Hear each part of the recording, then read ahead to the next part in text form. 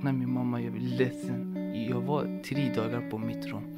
Jag kommer inte ut. I Röster från bänken möt Mojtaba, ensamkommande flyktingbarn. Och sen, jag äter ingenting 3 dagar. Det här är historien om en lillebror som förlorar sin storebror när den äldre brodern lämnar Afghanistan och flyr till Europa. 3 år senare kommer lillebror att göra en liknande resa och till sist hamna i Sverige. De kan inte säga rätt Mojtaba, de säger Mojtaba eller... Alltså jag vill inte säga de... Det är Mojtaba, vet du, det är jätteäckligt tycker jag. Alltså, därför de säger Martin till mig. Mojtaba, eller Martin, som han vill att svensktalande ska kalla honom, eftersom de inte kan uttala namnet rätt, kom till Sverige förra året. Här blir han placerad i ett HVB-hem, hem för vård eller boende, mot sin vilja. Personalen kommer inte knacka att komma och äta mat. De bryr sig ingenting. Men jag har varit 3 dagar på mitt rum och sen, de kommer inte knacka mig. Jag blir ledsen, alltså, de bryr sig ingenting. Röster från bänken är en poddserie från UNICEF. I 5 program lyssnar vi när barn berättar om mötet med samhällets vuxna. Hur var resan? Alltså det var fett jobbigt för mig. Alltså jag vill inte aldrig igen sån resa. Alltså det är fett jobbigt. Jag vill inte tänka på den alltså. För precis det var förra året. Det är nej, jag vill inte tänka alltså. Min mamma hon skickade mig på väg. Jag har aldrig inte sett alltså men hiç vakt röjar för man skärf nazadam. Du sa aldrig emot. Jag sa aldrig emot min mamma. Jag sa aldrig emot mamma. Ja, och hon sa du måste gå härifrån. Jag sa okej. Jag gick därifrån och sen efter 6 månader jag kom till Sverige. Det är augusti 2014. Martin är 16 år och har ett tillfälligt rum i en stad som heter Malmö i väntan på vidare placering. Han har inte kunnat kontakta sin mamma och han vet inte var i Europa hans äldre bror är. Det var en skolverket i Malmö och sen jag var där en vecka. Och sen de sa till mig, har du någon bröder i Sverige eller? Jag sa till dem, du vet inte att han är Sverige eller Norge eller han är Danmark. Det vet inte jag. Men finns det i Europa. De frågade mig, vad heter han? Och sen de skrev på datorn och sen de hittade honom. Och sen han visade min brorsan i bilden på datorn. Alltså jag blev jätteglad. Alltså min brorsan är det här. Och sen hon ringde till min brorsan. Ja, det här är lilla bror. Och sen, det är din brorsan. Och sen, du kan prata med honom. Så jag pratade med min brorsan. Jag blev jätteglad. Jag aldrig inte ensam går. Inte aldrig inte. Jag aldrig eller inte. En av dem, inte båda. Funkar inte. Jag aldrig inte. Alltså. Nej, inte. Jag har aldrig eller inte. Jag aldrig gick det inte köpa någon. Vad står det inte Gusti? Alltså, vad säger man? Hur ska man säga? چی میخوای بگی؟ مثلا من وقتی در کم بودم وقت تنها نرفتم چیزی بخرم. اما در اینجا خیلی وقت کردم. Han har aldrig varit själv och handlat så att när han bodde. Jag ska säga själv, hallå. Jag har aldrig varit och handlat själv. Jag har aldrig inte. Ja, okej. Jag skiter i det. Ja, du vet vad han menar i alla fall. Jag har aldrig varit och handlat själv. När jag bodde i Jag har aldrig varit handlat. Jag har aldrig varit handlat själv. Ja, bra. Martin har återfunnit sin bror. Migrationsverket sätter Martin på ett tåg och han reser norrut mot sin storebror. Förväntningarna är stora. Nu ska de äntligen få vara tillsammans. De sa till mig, vi kan skicka till dig hos brorsan. Hos din brorsan, eller hur ska man säga? Ja. Och sen jag trodde jag ska bo tillsammans. Men när jag kom i tågstationen, jag såg en personal. Alltså, du vet inte vem är han? Och sen han sa till mig, kom med mig. Jag sa okej. Vi åkte på boendet och sen, jag träffade inte min brorsan. Alltså, det var jättekonstigt för mig. Jag kunde inte prata med han också. Och sen, jag trodde att min brorsan också bodde i boendet. Men snart förstår Martin att hans storebror Reza inte alls bor på HVB-hemmet utan är placerad hemma hos Petra i ett familjehem.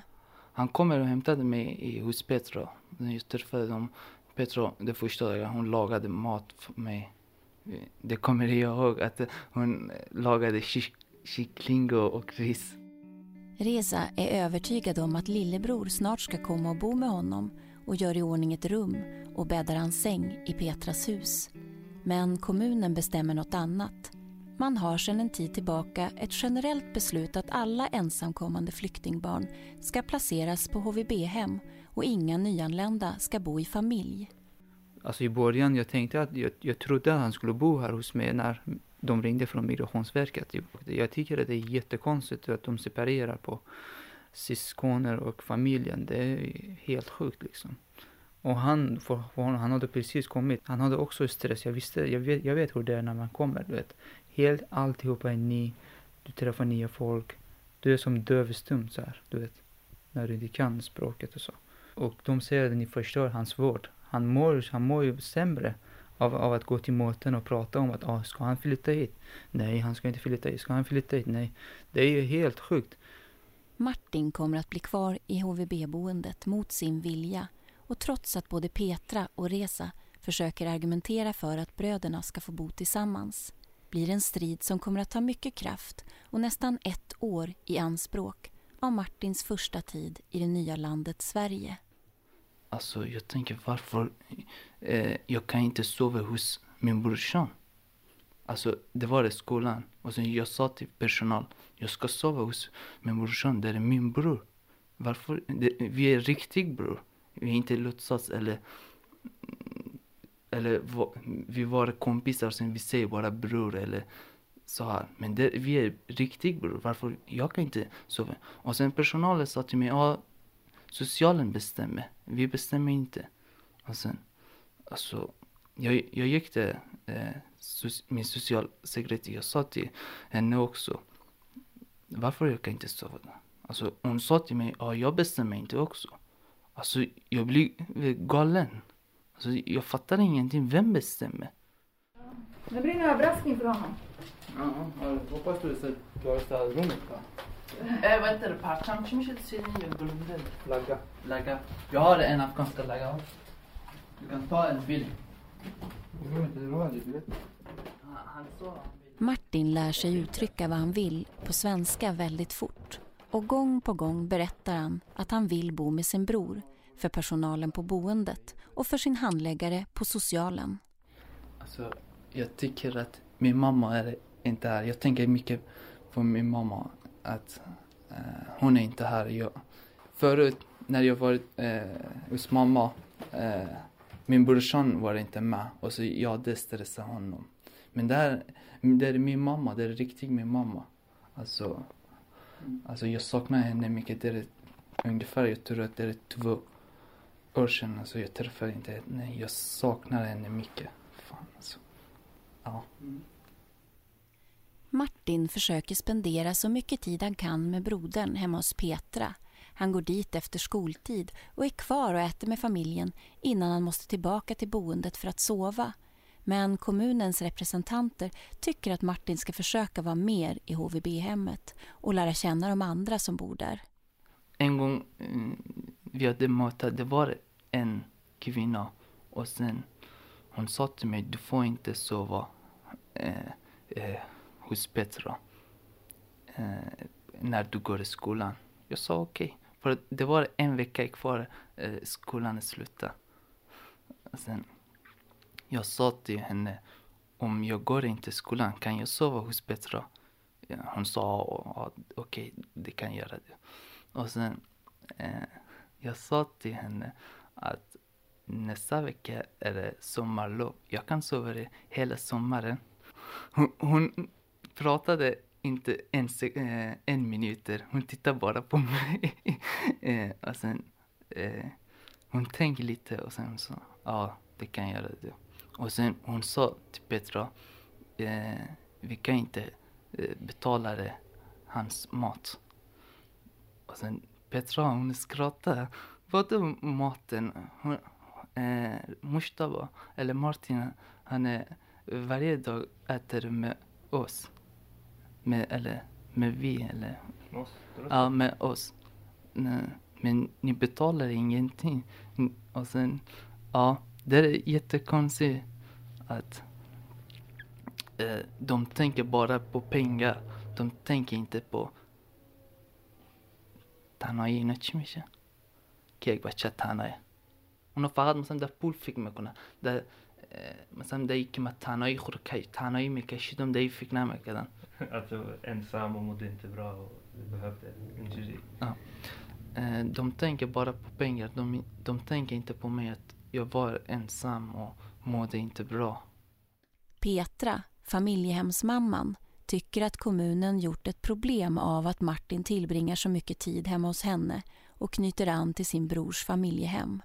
I våras så ringde en socialsekreterare till mig när jag satt i bilen och förklarade att han absolut aldrig någonsin skulle få flytta till en familj och han skulle absolut inte få flytta till oss. Och sen så var det mötet när man sa att de ville att jag skulle ta ifrån Mojtaba nyckeln hem till oss och förklara för honom att inte han fick vara hos oss.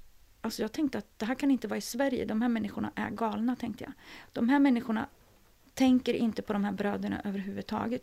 Det är många vändor hos kommunen och socialen, men efter nästan 1 år så vänder det och kommunen är villig att göra ett undantag så Martin får bo med sin bror. På familjehemmet firar de med tårta och Martin gör i ordning sitt nya rum. Han har målat det här väggen själv och han har fixat till det. Det var inte så snyggt, det var blå, du vet. Det här var mitt rum förut. Det är som, vad är det? Det var som sjukhus. Ja, Först jag tänkte blå, det är bra färg, du vet. Det är lite så här ljus, man blir glad, du vet. Sen när jag målar klart, kommer i rummet, det ser ut som ett sjukhus, du vet. Helt. Alltså jag pallar inte måla om det, så jag sa nej, jag lever här, det är ingen fara. Martin har målat om, köpt nya möbler och dekorerat med tavlor och teckningar som han har ritat själv. Han visar upp en som hänger ovanför sängen. Det är en svartvit målning på en flicka med sjal. Jag ritade, vet du, Nej, det är inte min tjej. Alltså den där också. Där, vet du, där afghanska tjej har en sjal. Sen jag ritade. Eller vad Ja, jag ritade den där också. Jag ritade dem. Ja. Det är bra. Ja. Är det din tjej? Nej, det är inte min tjej. Jag har inte tjej. På morgonen han börjar kissa, den här bilen. Nej, han är ljuger. Nej, jag Det har enda du ingen inte kan tjej. göra, jag kan inte säga, men du vet. Nej, jag har ingen tjej. Ja. Faktiskt, jag kan säga här.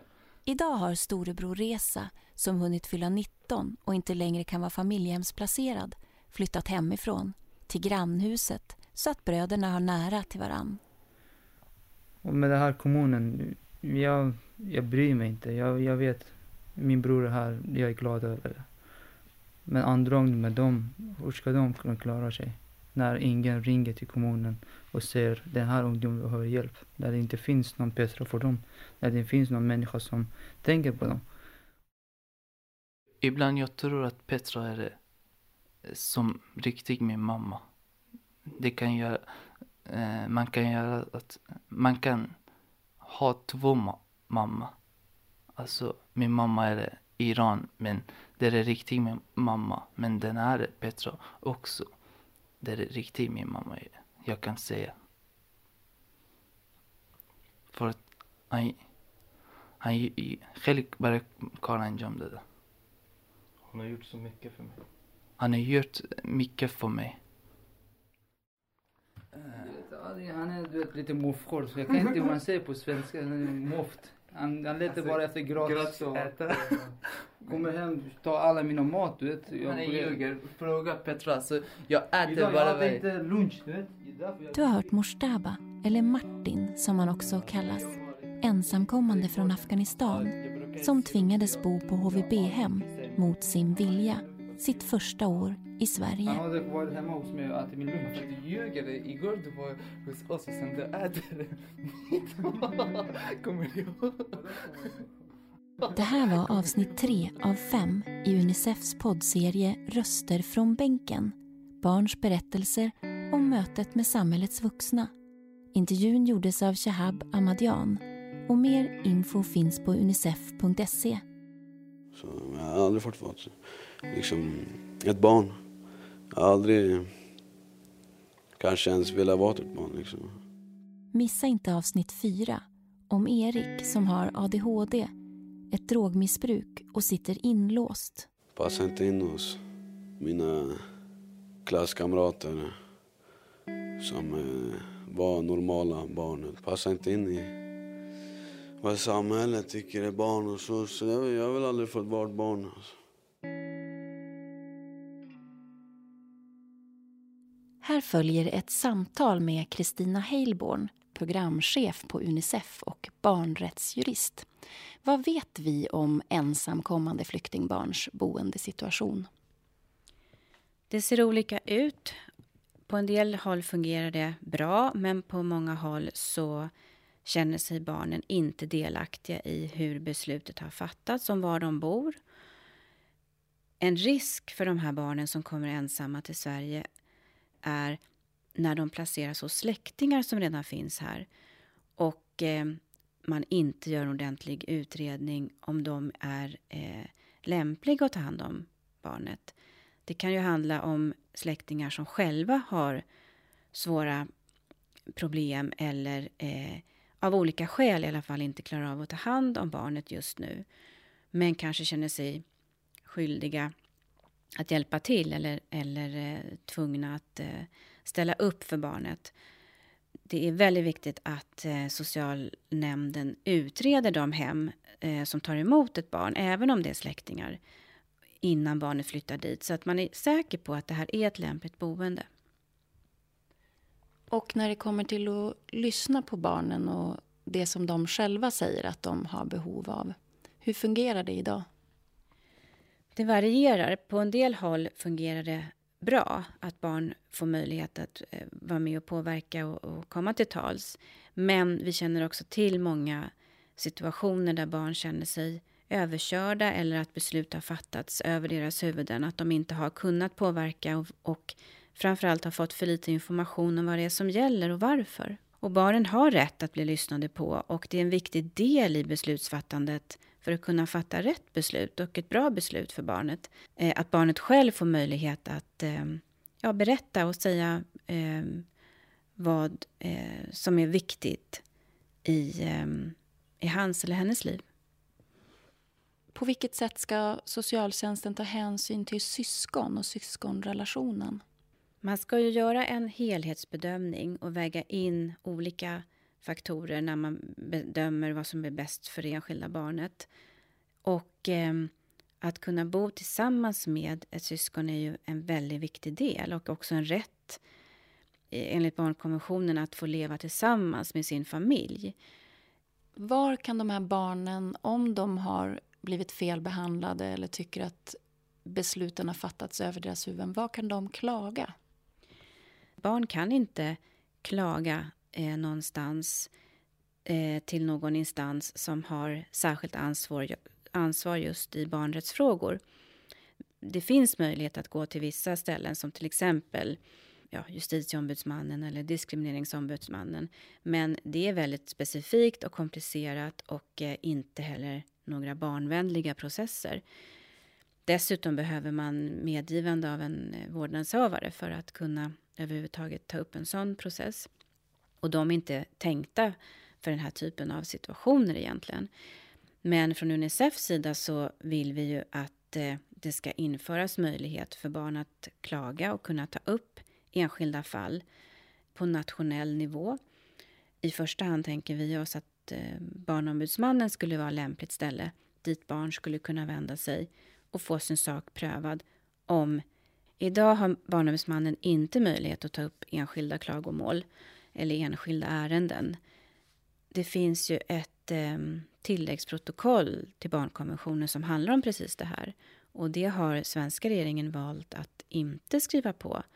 Men vi från UNICEFs sida tycker att det är väldigt viktigt att göra det och vara med i att utveckla möjlighet för barn att kunna ta upp enskilda fall. Både i Sverige men även kunna göra det internationellt till FNs barnrättskommitté om man har gjort allt man har kunnat här hemma i Sverige. På vilket sätt skulle det stärka barns rättigheter? Det skulle innebära att myndigheter ännu mer tar barns rättigheter på allvar. Eftersom det finns en möjlighet att ta frågan vidare om man inte har låtit barn komma till tals. Jag tror att det skulle ha en effekt som innebär att myndigheter måste anstränga sig ytterligare när det gäller att hitta bra processer för att barn ska komma till tals. Och det är ju det primära och det viktiga, är ju att barn får möjlighet att påverka sin situation. Men om man inte har fått göra det så måste man ha möjlighet att kunna få upprättelse någonstans. Och det har man inte idag.